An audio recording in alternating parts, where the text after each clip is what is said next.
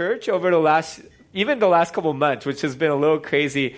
There's been so much that has happened. We went on this whole, we're moving, and we got kicked out. We're going to stay. Wait, we're moving again journey, and we're actually not moving. And so I know you guys have heard this announcement before, some of you, but we're staying here hopefully for the next 3 years.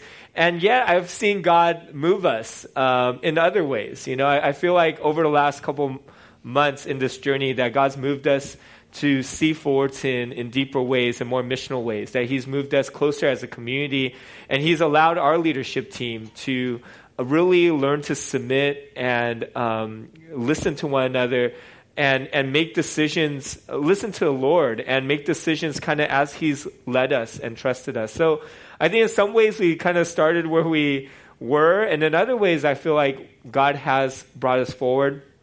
And 2 weeks ago I talked about us looking at a 17,000 deficit for our church, but a lot of you have given really generously over the last couple weeks, and so we'll give you a full financial report next month as a congregation, but we're pretty much break even this year, which is amazing. So I just want to thank you guys for giving generously, and next year that you would really pray about how to give in a regular and committed way to our church. Being a part of my family, once me and my sister started working, we were always really open with the family budget. I know some families have it kind of hidden and they never talk to their kids about money, but my family was maybe overshared. But anyways, when it was appropriate, when we started working, we just kind of laid the finances in front of the family, and we divided it up. We divided up the cell phone bill, the insurance, the rent, the food, and because we wanted to stay together and we wanted to continue going forward. And so I hope that as a church, we could do that. That's kind of how I hope that we've modeled church for you, that our finances are kind of open in front of you, and that all of us would kind of pick up a piece of it, and so that we can stay together, and more so that we can perpetuate ministry into the city. I think about what we do locally, whether it's our creatives ministry, our special needs ministry, renting. We hope to rent the facility downstairs next year so Arden can stop collecting dollar bills. And we've been able to really bless the people around us here. And we've also given over 15,000 to missions last year, locally with crew staff at the apartments, but also overseas as well. And we're a small church, but we hope that we can break some of those statistics that Katie was talking about, that we can do better, that we could give more than 3%, maybe 30%, that we would send more than 50% of our people to the 1040 window as missionaries. And so those are our dreams, and a lot of that is you being here, serving, loving this church, being family, and some of that is the finances as well. So yeah, really grateful for this year. God's kind of answered two of my greatest prayer requests, our greatest prayer requests, and so excited about what God has for us next year and how we can dream for that year without the facility and finances kind of hanging over our heads. For me, ministry, it's like either I'm not thinking at all about money and building, and we're just able to focus. But when one of those things come up, that takes all of my attention. It's like, it's hard to do ministry if we're meeting at Acacia Park, which I talked about, or if we're like cutting everyone's salary. So I'm really thankful that that's kind of taken off of the table and we can continue moving forward. All right. Here's our question of the week. You didn't like that transition? Too abrupt? So we're going into our question of the week. If you guys could break off into groups of twos and threes, who did you become better friends with this year? Who did you dislike most this year? If they're in the room, please don't point to them. If you're alluding to them and the person you're talking to can figure that out, choose someone else, okay? So we don't want this to become gossip time, but I do want you to share about who you dislike. And then also, if you could change something internal about yourself next year, what would it be? All right, so I'm going to give you guys 5 minutes to go ahead and talk. We'd love for you to meet someone around you who's new. And please just group up. And we'll come back in 5 minutes. So here's a passage we're looking at specifically. And so I'll just read it out. Verse 38. You have heard that it was said, an eye for an eye and a tooth for a tooth. But I tell you, do not resist an evil person. If anyone slaps you on the right cheek, turn to them the other cheek also. And if anyone wants to sue you and take your shirt, hand over your coat as well. If anyone forces you to go 1 mile, go with them 2 miles. Give to the one who asks you, and do not turn away from the one who wants to borrow from you. So imagine the person you dislike slapping you with words or with their palm. Okay, so I'm looking at this passage, right? And at the end of the day, I just hate this Bible verse. I don't know if you've ever read a Bible verse that you're like, this is so against my core values, I don't know what to do. So I just can't imagine letting someone slap me in the face and not just knocking them out, And that was a lot of my childhood. I remember in elementary school, I got bullied a lot. I shared a lot of those stories with you. But kids would pretty much spend recess bullying me as a hobby. And then we'd all go to fourth period class. And then, in high school and college, I started putting on a lot of games. So I got pretty buff, and I got better and better at fighting. I met a friend, he's 6'6", he has 2 black belts, and we would just spar all the time. And when you spar with someone 6'6", they have a 3-foot reach on you, because when they punch straight, it goes straight into your face. And when you punch them, you're losing all this length just hitting upward. So I got really good at dodging. And then anyone else I sparred that was my height, I would just dominate them. Cause I'm I can reach you right from here, And, so I became a pretty proficient, fighter. If someone's training their whole life, they would totally own me. But on the street, I'd be okay, And so there are people that I got to defend, and because I was able to gain confidence in that way. I remember there was this girl in high school who was harassed by this guy, and she talked to me about it. And so I went up to talk to the guy and asked him to stop, and he did. Stuff like that. Or this other guy, I was Christian Club president, so everyone, this is I saw it as part of the job. So this other guy, he went to my Christian club, but he was super dorky, he walks funny, and he can't speak right. But he's like a brother, right? Because we're in the same family, and I just kind of looked out for him. And there was this bully in class, and he would crumple up paper and throw it at him, just in front of everyone, and no one said anything. So I got really mad, and I told him, hey, you guys, you need to stop. And then he threw another one, and I batted it down. I was like, do you want to take this outside? Again, Christian Club president duties, protecting people. And so when I look at this passage, I'm dumbfounded. I don't know what to make of it. Oh, I forgot to go into my third illustration. So I found Philip Chu as well. It says, I want a ring match. This was with me and Patrick's house. He did some sparring there. And then here's some of that. It says, I wrote, have Chris G teach you how to spar first. And Philip Chu said, once I win, I'll take over Renew Church. And Christine said, LOL, this looks like your pastor punched you in the face. And Justin said, probably for good reason. And Chris G said, that's exactly what happened. And I wrote at the bottom, for the record, I also sparred Chris G and Andrew Starfield. Anyways, okay, so back to the passage. So how does it make sense to do this? I mean, do you just kind of stand there and just get slapped over and over again? What does this mean? So I'm going to go ahead, talk through this passage, and then give you guys some. Just keeps cracking. You have heard it said, an eye for an eye and a tooth for a tooth. So this is actually taken out of 3 separate passages in the Old Testament. And believe it or not, even though it sounds brutal, right? It's actually speaking about Old Testament justice in a positive way. It's saying that the punishment should equal the crime. And that's good. That's a good thing.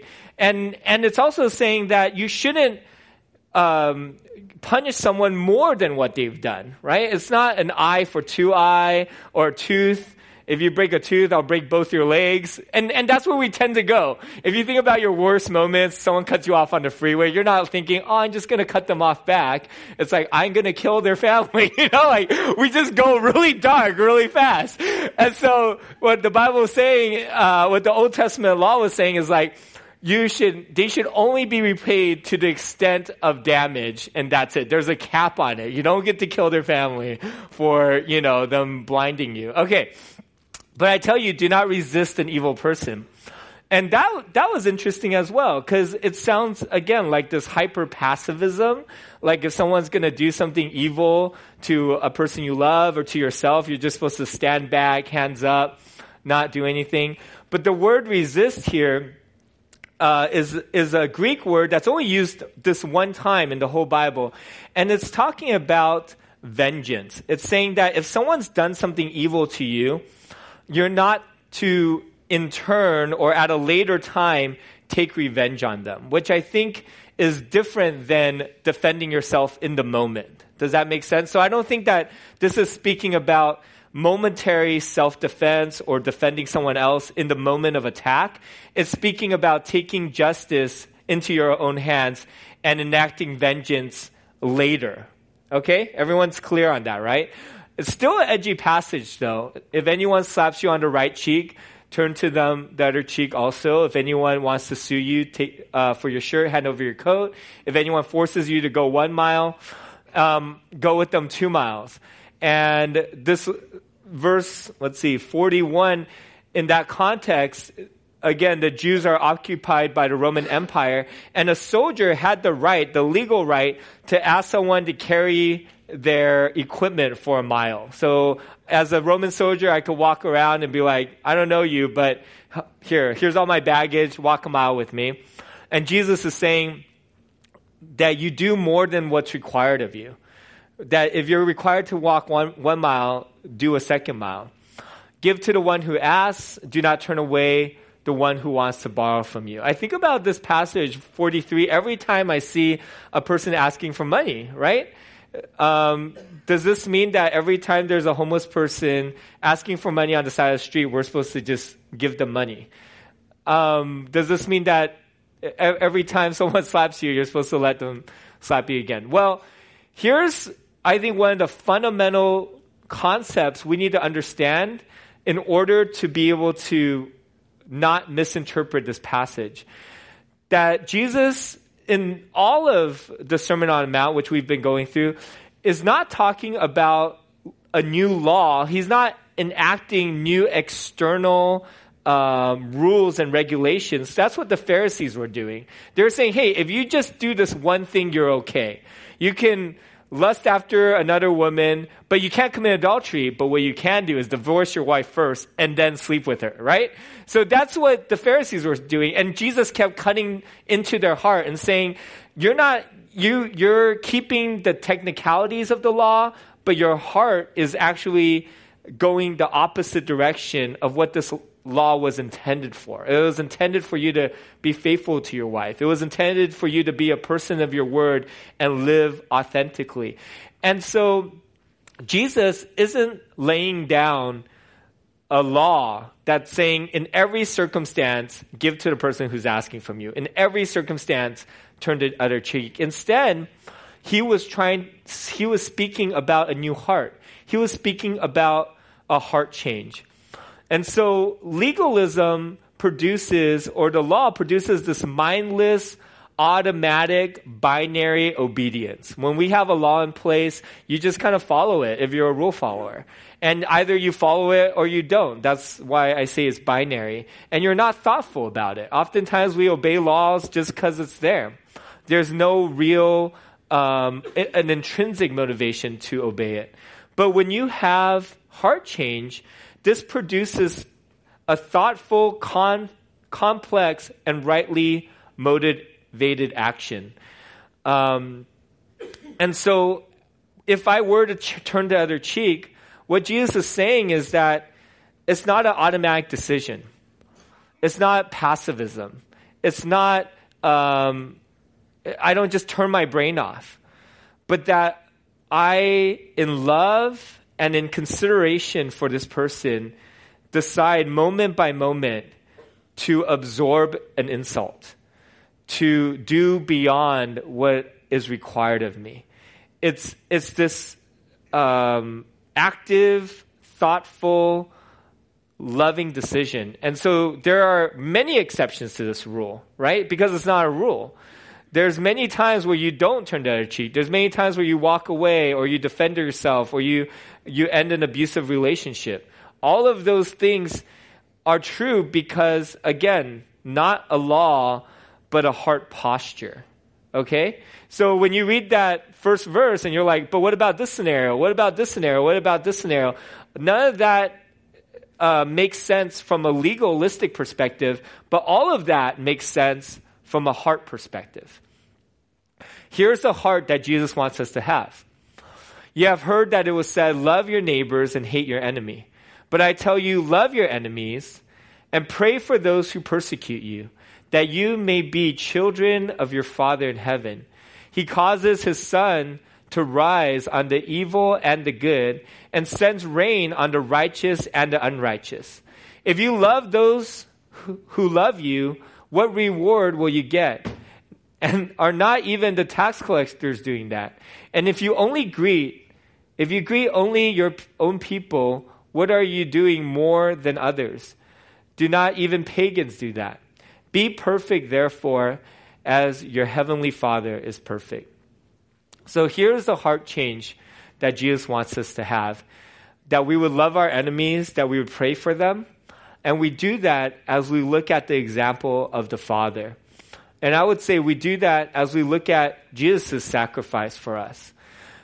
When we fully grasp his sacrifice, when we turn the other cheek, when we do beyond what is asked, it's not fundamentally about that action point. It's not fundamentally about that specific scenario and us rising above it. It's fundamentally about being like Jesus because of his love for us. Because he sets the example of this conscientious choice to die for us while we were his enemies, while we were sinners. So we go back to the crucifixion, Calvary, the Sanhedrin court, and we think about when Jesus stood in front of mere men and allowed them to arrest him at the Garden of Gethsemane. Peter pulls out a sword, he cuts an ear off, he's ready to go to war, and Jesus says, Peter, if I wanted to, I could send a legion of angels to destroy all these people. And then we go step by step and we think about Jesus' suffering and we just keep that in mind. Keep in mind that in every point of his suffering, he could have ended it and killed everyone. Right? He was completely empowered.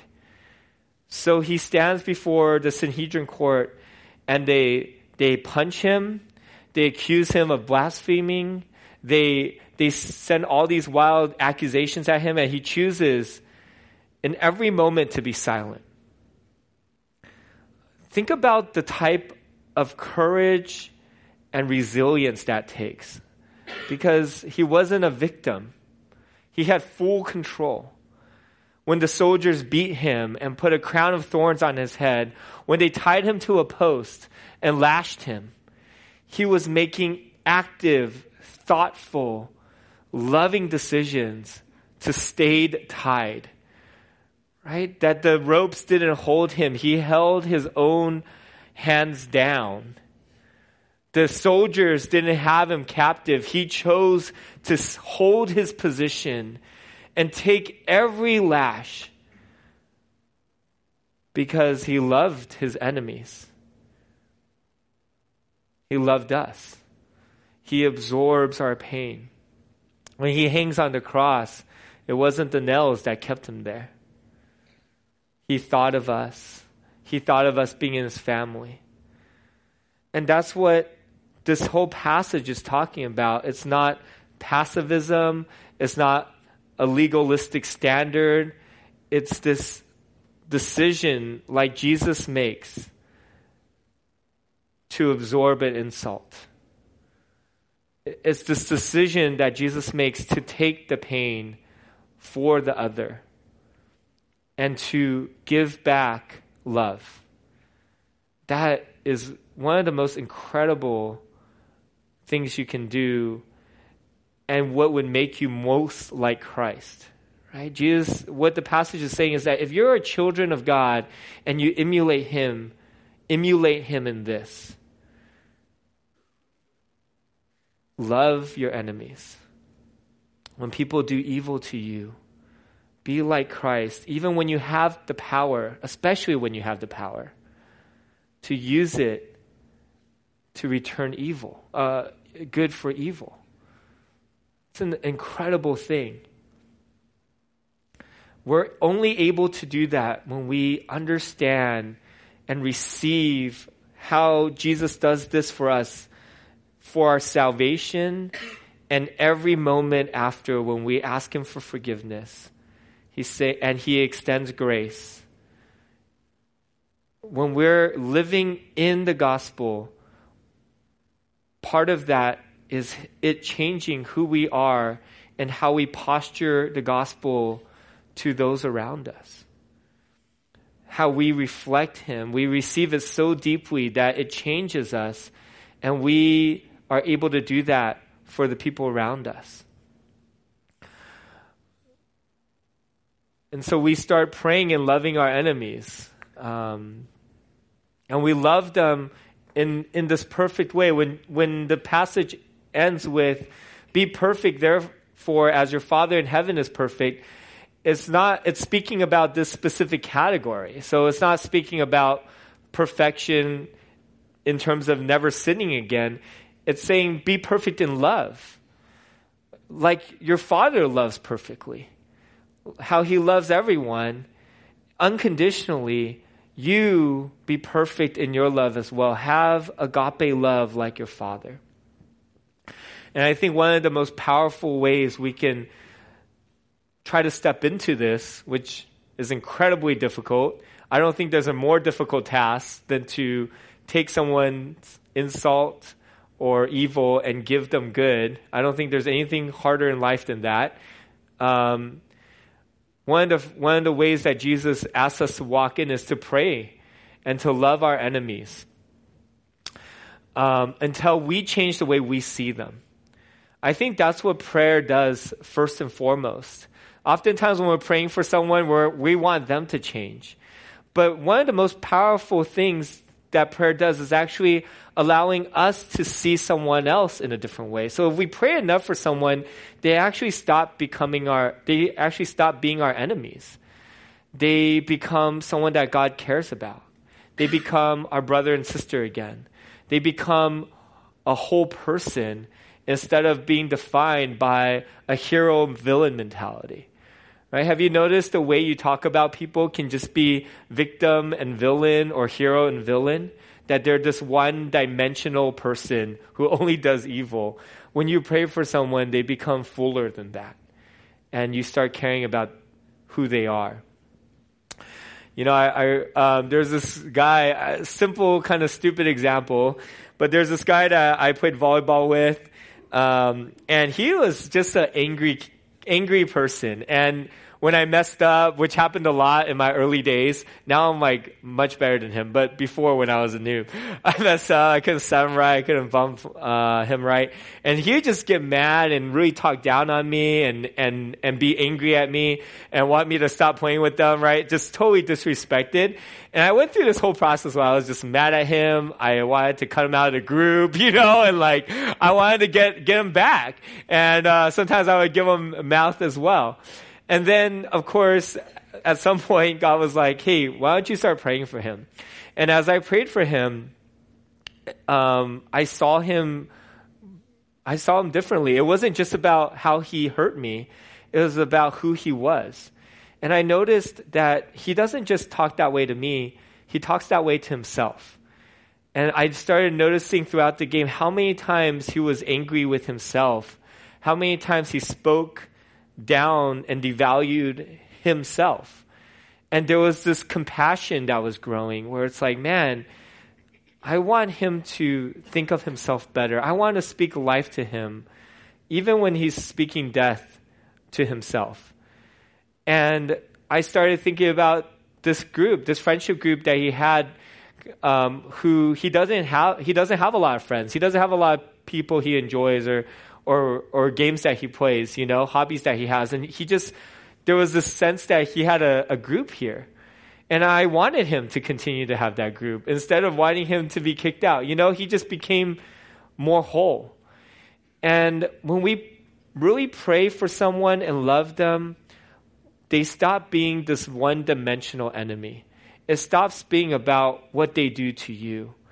But they can become bigger and more holistic, and you can start seeing their pain and their story. And more importantly, you see them through the eyes of God. And when you give them value like that, you can love them.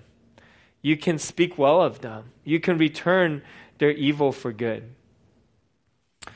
You can posture your heart to love them back and to say, hey, in the appropriate moments, right? Not in times where in appropriate moments, I can absorb an insult or injury. As appropriate, I can give more than what was requested of me. As appropriate, I can do more than was required. And I put as appropriate because, again, they're thoughtful, active, loving decisions that we make in every moment, as opposed to this passive, turn off my brain, keep slapping me sort of thing. But the most powerful aspect of this is that this is how Jesus turns us. That he turns all of us because we saw him love us when we were his enemies and we didn't deserve it. And there's this passage in Romans chapter 12, verse 31 that I find, if I were to get a tattoo, this would be like my 7th one, right? I have a lot of ideas on tattoos. Do not be overcome by evil, but overcome evil with good. And when you think about what it means to really change the world and change the people around you, when you think about how Jesus changed the world, it wasn't overpowering others. It wasn't defeating evil or defeating people. It was turning them. I took a few classes on karate film because I thought that would be interesting. And one of the comments that my professor made was that in late action films, it's this hero villain mentality where the hero somehow overcomes and defeats the villain, and they're dead or disabled or maimed. But in the oldest of Chinese films, the most noble of heroes would defeat their villain and then ask them to become, for the sake of apprenticing them. So the end of the movie wouldn't be this villain being killed, but this villain turning, overpowered to turn for good. And I imagine people in your life, maybe it's your family members, maybe it's a coworker, maybe it's someone in your class where you dislike them and for good reason. But the gospel is saying you can extend love and goodness in a way where you conquer their evil because they themselves find Jesus and the gospel. They themselves turn and become, they get a heart change. What a powerful concept. And when I think about the most incredible missionary acts, the most incredible Christian acts, is this replication of the gospel, this active, thoughtful decision to love in the face of evil that allows someone to find the love of Jesus. I would love for us just to spend a little bit of time to pray with each other for the person that, number 2, right? The person you dislike. How can you just start praying for them and asking God to change the way you see them to be more holistic, the way that you speak about them, and to do it in light of the gospel. And so as we pray for this person, when we're done, I would love for you to to go with them to the communion table and to remember Jesus' great sacrifice for us. The way that he shed his blood, the way that he allowed his body to be broken, the way that he absorbed our sin and our shame and the wrath of God to extend grace and love for us. He did it first, and he did it in the most significant way. And as we receive that, as we wrap our minds and our hearts around it, it will transform us. His death, his sacrificial love will transform us when we receive it. And it will transform the way that we love and extend love to the people around us. Father, we're grateful for this time. And as we think about the people around us that are hard to love, that we might even deem as our enemies or people we hate, I ask, Lord, that you would take the fixation of what they've done to us away, that we would see bigger, that we would start our gaze not from the insult or from the pain, but we would look at the cross first. You took our accusations, you took our lashes, you took separation from the Lord, our sin, and you, in every moment, decided to take evil and give good to us. And as we see that and receive that, I pray that you would help us to see and pray for those other people differently and to respond to them differently, to be perfect in love like you are perfect, to be your children, to be lights of this world, because everyone else loves their friends. Everyone else does good for those who do good to them. But let us be like you, Jesus, who can do good to those who do evil to us. Let us be like you. In Jesus' name, amen.